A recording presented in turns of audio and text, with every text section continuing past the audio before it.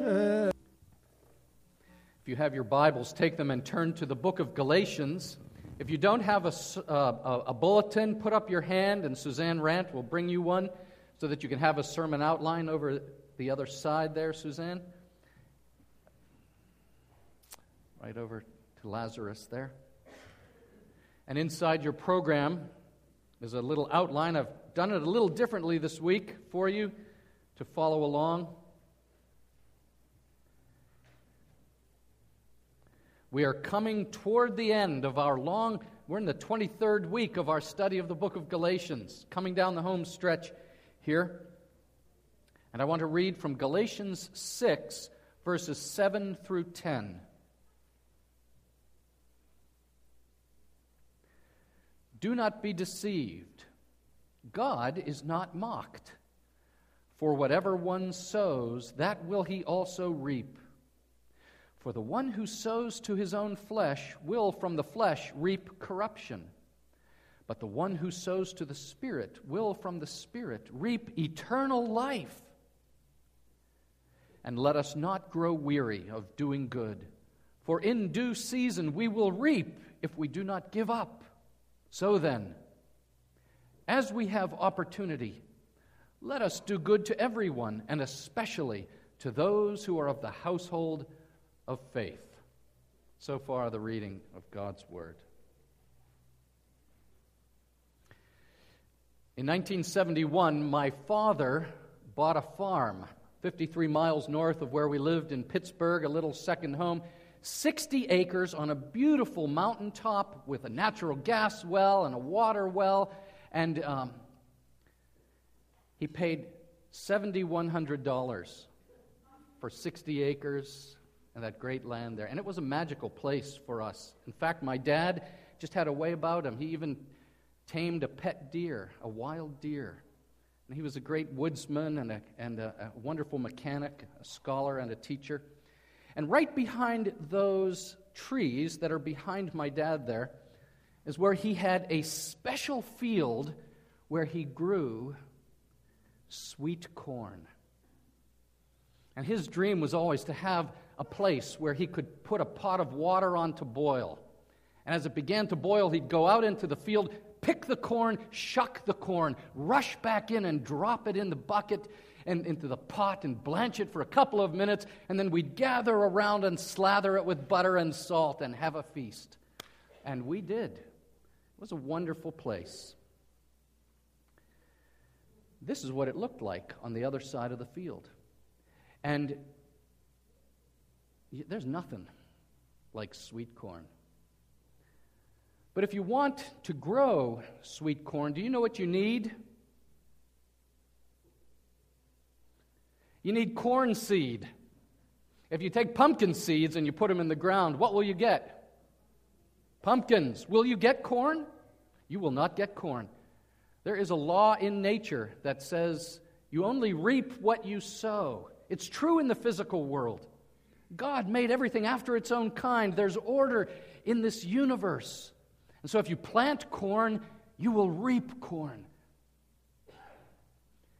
And this is where Paul is taking us in this lesson today. And he says that there are physical laws in the universe, and we can learn there are also spiritual laws in the universe. As I told you, we're coming to the close of our study in the book of Galatians, and it has all been about the grace of our Lord Jesus Christ and the gospel of justification by faith alone, by grace alone. That the work of Jesus Christ accomplished for us what we could not do for ourselves, right? He accomplished our justification, our redemption, and our adoption, and brought us into God's family. And our works contributed what to that? Zero. Salvation, for Paul, he makes it so clear, is by grace. And oh, how we celebrate that we are saved by grace. But friends, the grace of God is not cheap grace. And what we're learning in the last portion of this book is that God's grace in our lives is not only saving grace, but it is also transforming grace. Did you know that? Did you pick up on that in these past few weeks? The term cheap grace is a term actually that was coined by Dietrich Bonhoeffer in a book he wrote entitled The Cost of Discipleship in 1937. And Bonhoeffer, as you know, was a wonderful and profound Christian thinker. And he says that he worries about this concept that infects the church, where people get this idea of forgiveness with no effect on their lives at all. Forgiveness is great, but is there repentance? Is there discipleship? Is there a desire to know Jesus, not just as Savior, but to know Him as Lord? And Bonhoeffer pleads with the church, do not presume that there is such a thing as cheap grace. Do not cheapen what Jesus did for you. God's grace is saving grace, but it is also transforming grace. And so, as he begins this passage, he starts with a phrase that is common in the New Testament. He says, number one, do not be deceived. Or we would say, don't kid yourself. And whenever Paul says this, do not be deceived, he's saying, listen, don't kid yourself. We are easily deceived people. And the New Testament tells us we get deceived by, well, there's a little list in 1 John. We get deceived by the world, the flesh, and the devil. And we should expect that. The devil is called the father of lies, right? So we know Satan would be delighted if you and I believed all kinds of nonsense. He's the father of lies. He would have us deceived. But, you know, for Paul, he's deeply concerned about what is translated the flesh. And here he's not talking about the human body. He's talking about the sinful nature. The word translated flesh there, it means the sinful nature, or the old man that dogs us through life, nipping at our heels, and it can deceive us. I read this month a brilliant article by a man named Alistair Roberts, and the title of it is this: Why We Shouldn't Trust Our Stories. And the thrust of this article is that he's calling Christian people to be suspicious of the stories they tell themselves about themselves. Okay, did you catch that? He says, I'm calling all of us to be less trusting of the stories that we tell ourselves and more prepared to subject those stories to the external judgment and critique of those who know us. He's saying, husbands, don't just tell yourself your story. Ask your wife.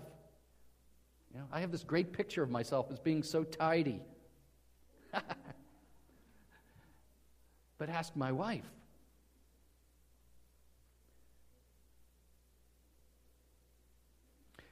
We deceive ourselves. Why is that? He says, my story is a story that I tell myself about myself in order to account for what I'm doing. And he goes on to say, often my story is a tissue of lies, tissue paper, a tissue of lies designed to protect me from the unwelcome reality of who I am. I got a postcard from someone many years ago. I wish I had kept it. At the front it said, greetings from the state of denial. Not Virginia or Montana. Greetings from the state of denial. And I had this picture of a woman trying to get her jeans on. She's trying to fit the jeans on, and she says to herself, they must have shrunk in the dryer.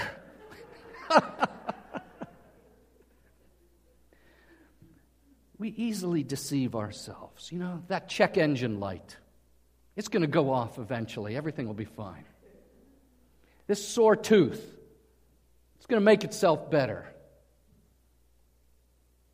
We believe what we want to believe. We tell ourselves stories. Self-deception, it's all through the Bible. But then, of course, it's not just the flesh, but it's also the world. We get deceived by the world. Again, what Alistair Roberts calls his description of our culture's catastrophic moral blindness. What a term. That the world all around us is governed by a catastrophic moral blindness. And in one of his do not be deceived passages that I put in your program, 1 Corinthians 6, 9, and 10, Paul says, "Or do you not know that the unrighteous will not inherit the kingdom of God? Do not be deceived. Neither the sexually immoral, nor idolaters, nor adulterers, nor men who practice homosexuality, nor thieves, nor the greedy, nor drunkards, nor revilers, nor swindlers will inherit the kingdom of God." And we live in a culture that actually glamorizes and promotes the very list of things. And this is not an exhaustive catalog of sins that disqualify people from the kingdom of God, but it's quite a list. And it's a list of sexual issues, and it's a list of struggles with money, and it's a list of talking about alcohol and booze and drugs, and it's all cataloged right there. So interesting. Sexual immorality. John Freeman, who is the executive director of Harvest USA, he's spoken in our church. It's a wonderful ministry to people with sexual brokenness in their lives. And he was interviewed in the Table Talk magazine this month, and he says, "Sex is the chief place where the human heart goes for relief of isolation and for counterfeit worship." Wow, what a thought.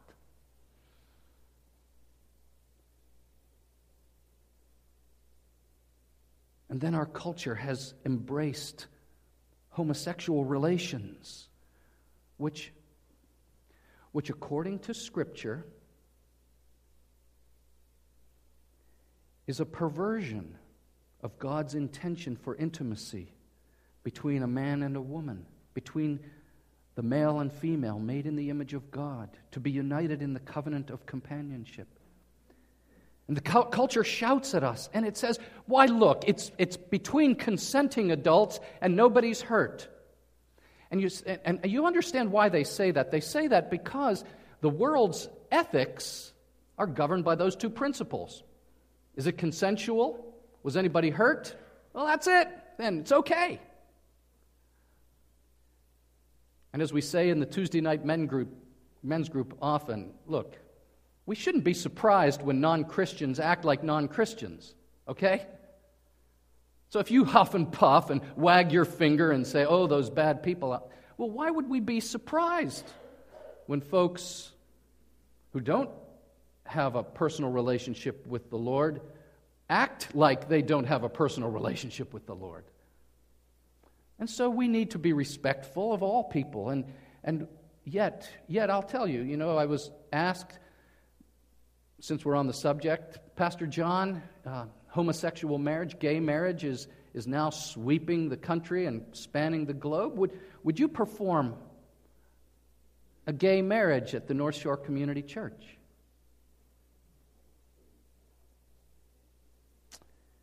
And I said,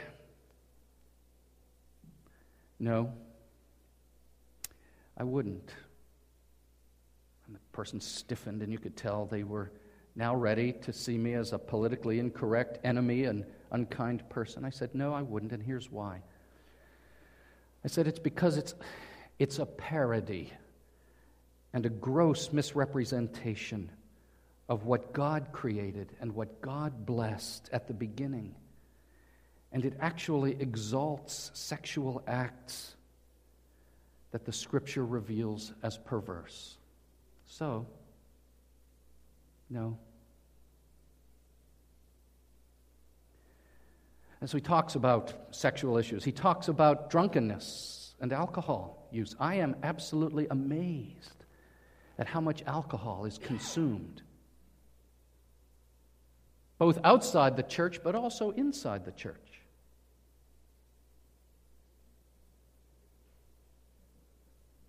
And every day when I see, I am a sports fan, so what do we see on sports, on TV? Commercials for beer. And every commercial comes on, and it's beer and wine and hard liquor, and it's saying you can't have fun unless you indulge in intoxication. There's just no fun without it. And we begin to be deceived and to say, yeah, I guess that's true. And so I just ask you, I don't know, the past 5 years, how many times have you so indulged that your judgment was cloudy, that your speech was uninhibited, that you said things you never would have said or should have said because you had a second, a third, a fourth, or whatever it is? It's right there in Paul's list. If you are trapped in this, don't kid yourself. Just because it's socially acceptable to get drunk and you were wise enough to have a designated driver, congratulations, it must be fine. And he talks about money. Oh my gosh. Sex and wine and now money. He talks about greed and swindling. The love of money gone wicked. And you know what Paul says about all these things? He says, listen, God is not mocked. The literal translation is, don't turn up your nose at God on these things. How we live apparently matters to God. And this leads to point number 2. It comes back to my dad planting corn in order to get corn. There's a spiritual principle, and that principle is you reap what you sow. Verse 7, for whatever one sows, that also will he reap. For the one who sows to his own flesh will from the flesh reap corruption. But the one who sows to the Spirit will from the Spirit reap eternal life. And he lays hold one more time of this very helpful agricultural metaphor, the planting of seeds. And he says, do you want a spiritually rich and healthy life? Wouldn't you like that? Then watch what you sow. Watch what you plant in your life. Jesus Christ loves you. Jesus Christ has saved you. But he does it on his own terms, not on your terms. This is important. He loves you so much. He is so eager for your life to be blessed and to bring glory to God. But he does it on his own terms, not on your terms. Okay? I'm preaching to myself here. Okay. And what are God's terms for salvation? Well, the first 4 chapters of the book of Galatians, his terms of salvation are grace, grace, grace, grace, grace, grace, grace, grace, grace, grace, grace, not by works, but by grace. For it is only Jesus Christ, who was born of a woman, born under the law, who redeems those under the law, that we might receive the full rights as sons. We could never earn our adoption or prove ourselves worthy of justification. So God's terms are come to me by faith. That's number 1. Faith alone. But then, his terms continue, and he says, my saving grace leads to transforming grace. Now, when my dad bought that farm in 1971, this is what it looked like. This is it. Yes, sitting on 60 acres of wild, untamed land. We had a natural gas well. The gas was just shooting up into the sky, uncapped, for like 20 years, wasting away all of that. He had to cap it. The windows were broken. Thieves had stolen the copper wire out of the walls. And, my dad wanted to keep me out of trouble as a teenager, and so he taught me all kinds of plumbing and electrical work and basic carpentry, and this is what the place became over the course of my teenage years. And you can see, this was his vegetable garden. The cornfield was across. You can't see it. The cornfield was directly across the driveway. And it was transformed. How beautiful. This is you before Christ. This is you outside of Christ. This is you in Christ. This is you growing in Christ. And so, to just use this agricultural metaphor because it's in my blood because of my dear father and mother who were wonderful gentlemen farmers, you have to ask, what kind of sowing or planting am I doing? And there's bad sowing in this text, and there's good sowing in this text, right? Two kinds. And sowing to the flesh means that you are allowing the old nature just to have its way with you. And sowing to the Spirit means allowing the Spirit of Jesus Christ to have His way in your life. Okay? So let's think about bad sowing for a few moments. Let's make a quick list. This is my list. What's on your list? Do you have a grudge against somebody? And are you nursing that grudge?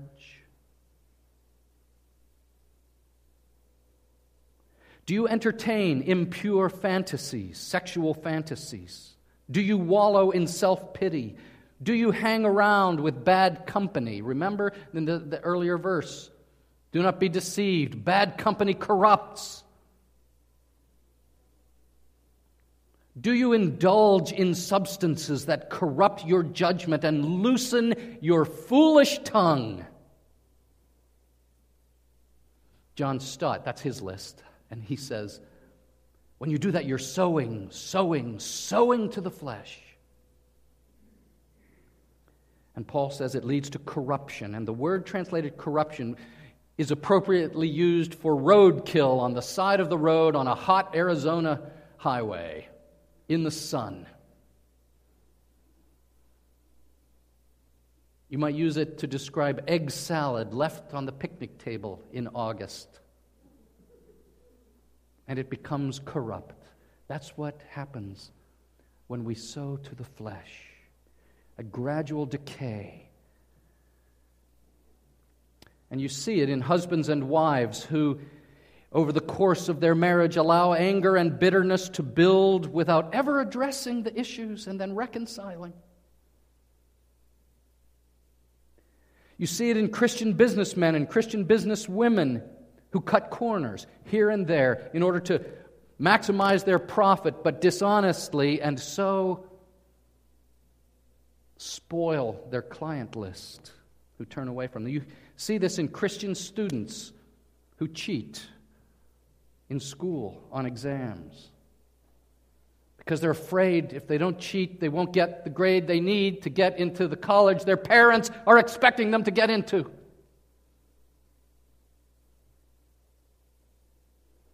You see it in people who say, oh, I can stop drinking anytime, until they can't. Nobody goes into a sexual relationships and says, gee, today I hope I get herpes.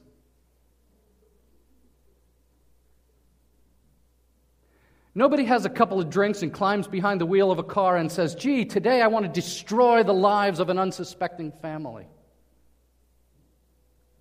Nobody says,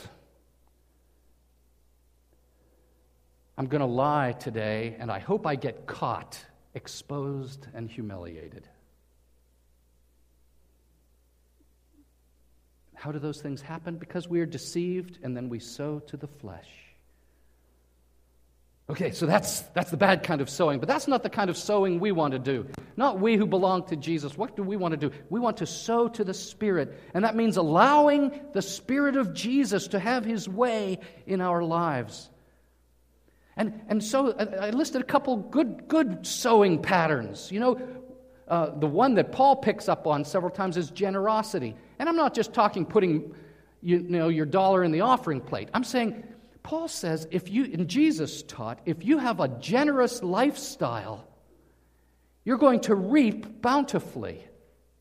It's very different from prosperity religion that says you're going to get rich if you do what the preacher says. I'm just telling you, Jesus says, if you're a generous person, you're going to reap a harvest. My wife, I told you, she's always looking for ways to give things away to people. And it's beautiful. It's a beautiful thing. My daughter's that way. My son is that way. The one thing they really got from their mother. It's a beautiful thing.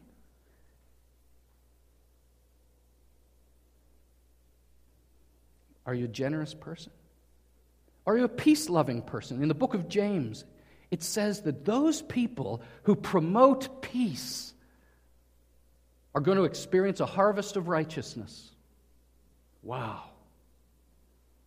Are you a peacemaker or a war maker? Let's be peacemakers. Let's reconcile with somebody we're struggling with. Let's help others who are at odds with each other get along. Let's be peacemakers. Jesus says you're going to reap. When that plant comes up, it's going to be a harvest of righteousness. It's not complicated.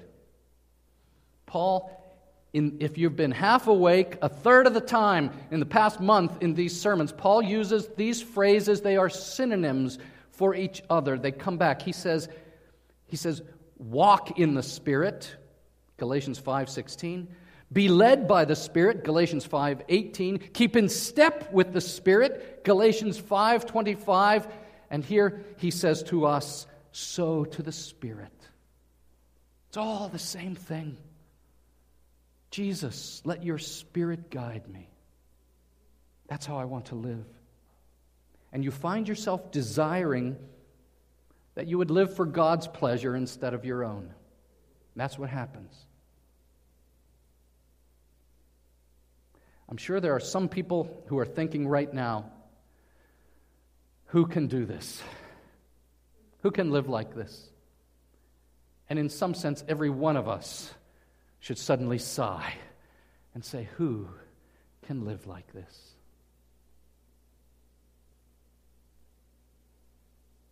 And if you're just going to jump up and down and say, me, I can, I'm perfect at it, you are deceived. Because there was only one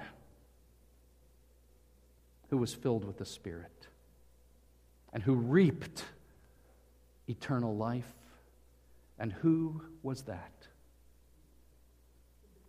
In Luke 4, verse 1, as he is being led into the wilderness to face all the forces of hell, we are told Jesus, filled with the Holy Spirit, went out to do battle. Jesus, again and again, in touch with the Spirit, with the joy of the Spirit inside of us, Jesus Christ did what we could never do. And we are told he was obedient. Why? The Spirit made him perfectly obedient. Did you know that? Philippians 2 says he was obedient unto death. All the way obedient. Tempted like us in all things. You never know how strong temptation is until you resist it the whole way. And he was tempted like us in everything, but never sinned. To the point of death. And do you know what happened at that death on the cross? Oh, my friends, at the death of Jesus on the cross, there was a reaping. There was a reaping. He reaped what we sowed. Our sins. Our transgressions. And Isaiah 53 tells us, surely he has borne our griefs and carried our sorrows. Yet we esteemed him stricken and afflicted, but he was pierced for our transgressions. He was crushed for our iniquities. Upon him was the chastisement that we, the scolding, the disapproval, the shame that we deserved was upon him. And with his wounds, we are healed. But you know what else he reaped? He did reap what he sowed, and I'll tell you why. Because we are told that our Savior became obedient unto death, even death on a cross. And do you know the very next word? Therefore, as a result of what he sowed, oh, here's his reaping. Here's his harvest. God exalted him to the highest place and gave him the name that is above every name, that at the name of Jesus every knee should bow and every tongue confess that Jesus Christ is Lord, to the glory of God the Father. I'm saved by his grace. Have you been saved by his grace? Have you? Have you noticed that now your heart is resting in Christ alone for your salvation? Put your trust in Jesus. Lay down all your performance and trust in him. But when you do, then you ask the second question. Not only are you being saved by his grace, but are you being transformed by his grace that will accompany this in your life? Do you hear his call in your life today? Is he speaking to your heart? Do you hear his call? I love you, I want to change you. Then, now you ask, what kind of seed will I sow? What sort of seed will I plant this afternoon and tomorrow and the day after that? What will I sow? This agricultural metaphor is brilliant. Have you ever heard of the term atrazine? Anybody ever heard of atrazine? Atrazine is a chemical that is used to kill all kinds of weeds, but it lets corn live. And my dad was an engineer, and he would read up, and he says, son, we got to go to the agriculture store and buy some atrazine. I still remember this. And we go down to the Agway, and my dad waltzes in, and he says, we want to buy some atrazine. And the guy said, well, how much do you want? He says, well, for about half an acre. This guy's used to selling to hundreds and hundreds of acres, but my dad didn't care. I want enough for half an acre of sweet corn. And what the atrazine does, it's a brilliant chemical that stops all the other weeds from growing and allows corn to grow freely.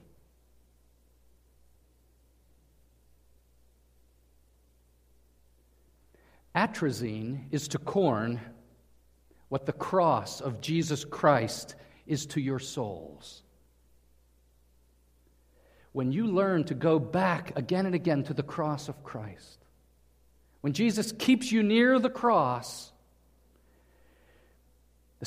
not just the guilt of sin, but the power of sin begins to dissolve in your life. And he sets you free. You know what a temptation is? A temptation is an invitation. Okay? A temptation is not a sin. A temptation is just an invitation to respond to your sinful impulses. And so the invitation comes saying, we desire the honor of your presence at this computer site that will pollute your eyes and corrupt your soul. You get an invitation, and the invitation says, we desire the honor of your presence in the bed of someone who is not your spouse. We desire the honor of your presence at the bar. We desire the honor of your presence where you can position yourself so you can look off the test paper of the kid next to you. Okay? Temptation is an invitation. It's not sin. But now you have to RSVP. What are you going to say? What are you going to say? And now you sow the seed to the Spirit. And you say, Lord, I'm giving you my life right now. I might get an F on this test, but I'm saying no to that invitation. Okay? I'm saying no to that invitation. I know people. I think some of the people that I am proudest of knowing are people who've been set free from alcohol and drug abuse. Some are Christians, some are not. You can get free, but I don't care. I just tell you, these are some of the most fantastic people that I've ever met. And I've seen them. And in story after story, when they tell me their story, they usually say, not always, but they usually say, there came a day when that invitation came to me and I said, enough. Enough. And they still remember. They still remember, whether it was with a friend or it was alone. They said, enough. I'm not going to return this invitation. And I'm going to get help. And I'm going to move forward. Today, will you surrender? That's what sowing to the Spirit is. Walking in the Spirit, being led by the Spirit. It's surrender. It's the old Western when the marshal says, come out with your hands up. Are you ready to say that to Jesus Christ today? I surrender. I submit. Your way's better than my way. I've been deceiving myself. I've been a fool. And you know what happens? Here's what happens. You get eternal life. He says, you get eternal life. Do you earn eternal life by these new good works? What does the text say? Does the text say you earn eternal life? It doesn't. It says you get eternal life from the Spirit. That too is a gift from God, that the Spirit worked in you. Salvation is all by grace. We Presbyterians have it right. Salvation from beginning to end is all by grace. It's all the work of God, the Father who planned salvation, Christ the Son who accomplished salvation, God the Holy Spirit who works salvation through and through us. He gets all the glory. What a great way to live. What a great theology to believe. It's what the Bible teaches. And He gets all the glory. And then you do good works. Some people believe, mistakenly, that being filled with the Spirit is having this moment of ecstasy. Some ecstatic shiver down your spine. I'm filled with the Spirit because I'm so full of ecstasy. But that's not where Paul takes it. You know where Paul takes it? When you're sowing to the Spirit, when you're led by the Spirit, when you're walking in the Spirit, it's that you do good things. Look at what he says. He says, so then as we have opportunity, let us not grow weary of doing good, for in due season we will reap if we do not give up. As we have opportunity, let us do good to everyone, especially those who are of the household of faith. And you do good. Your life becomes a blessing because you do good. Because you're filled with the Spirit. Because you're led by the Spirit. You got mud on your shoes and dirt on your hands, but you're doing good. You're helping. You're blessing. You're touching. You're giving yourself away to others. That's what happens when you're filled with the Spirit. North Shore Community Church, can that be us? Let that be us. That's what I want. And I know that's what we want together, filled with His Spirit. Reaping a harvest of doing good to bless others so that the world will see not us, but Him. Let's pray. Our Father, we are humbled. Every one of us, we are humbled. We invite you to uncloud our eyes where we are self-deceived or deceived by the world or deceived by the devil. We say, teach us your truth. Show us yourself. Show us ourselves. And we pray as we tend to that farm of our life that we would scatter the seed to the Spirit and say, fill us with your Spirit. We surrender ourselves to you when the invitation comes. And that we who are saved by your saving grace would experience, we ask that we would experience your transforming grace. And I offer a prayer for anyone here who would say, I've never really gotten on board with Jesus, but today I see a better way. I want to be on board with Jesus in my life. If that's you, today is the day that you trust Him as your Savior and your Lord. In His name we pray. Amen. Amen. Well,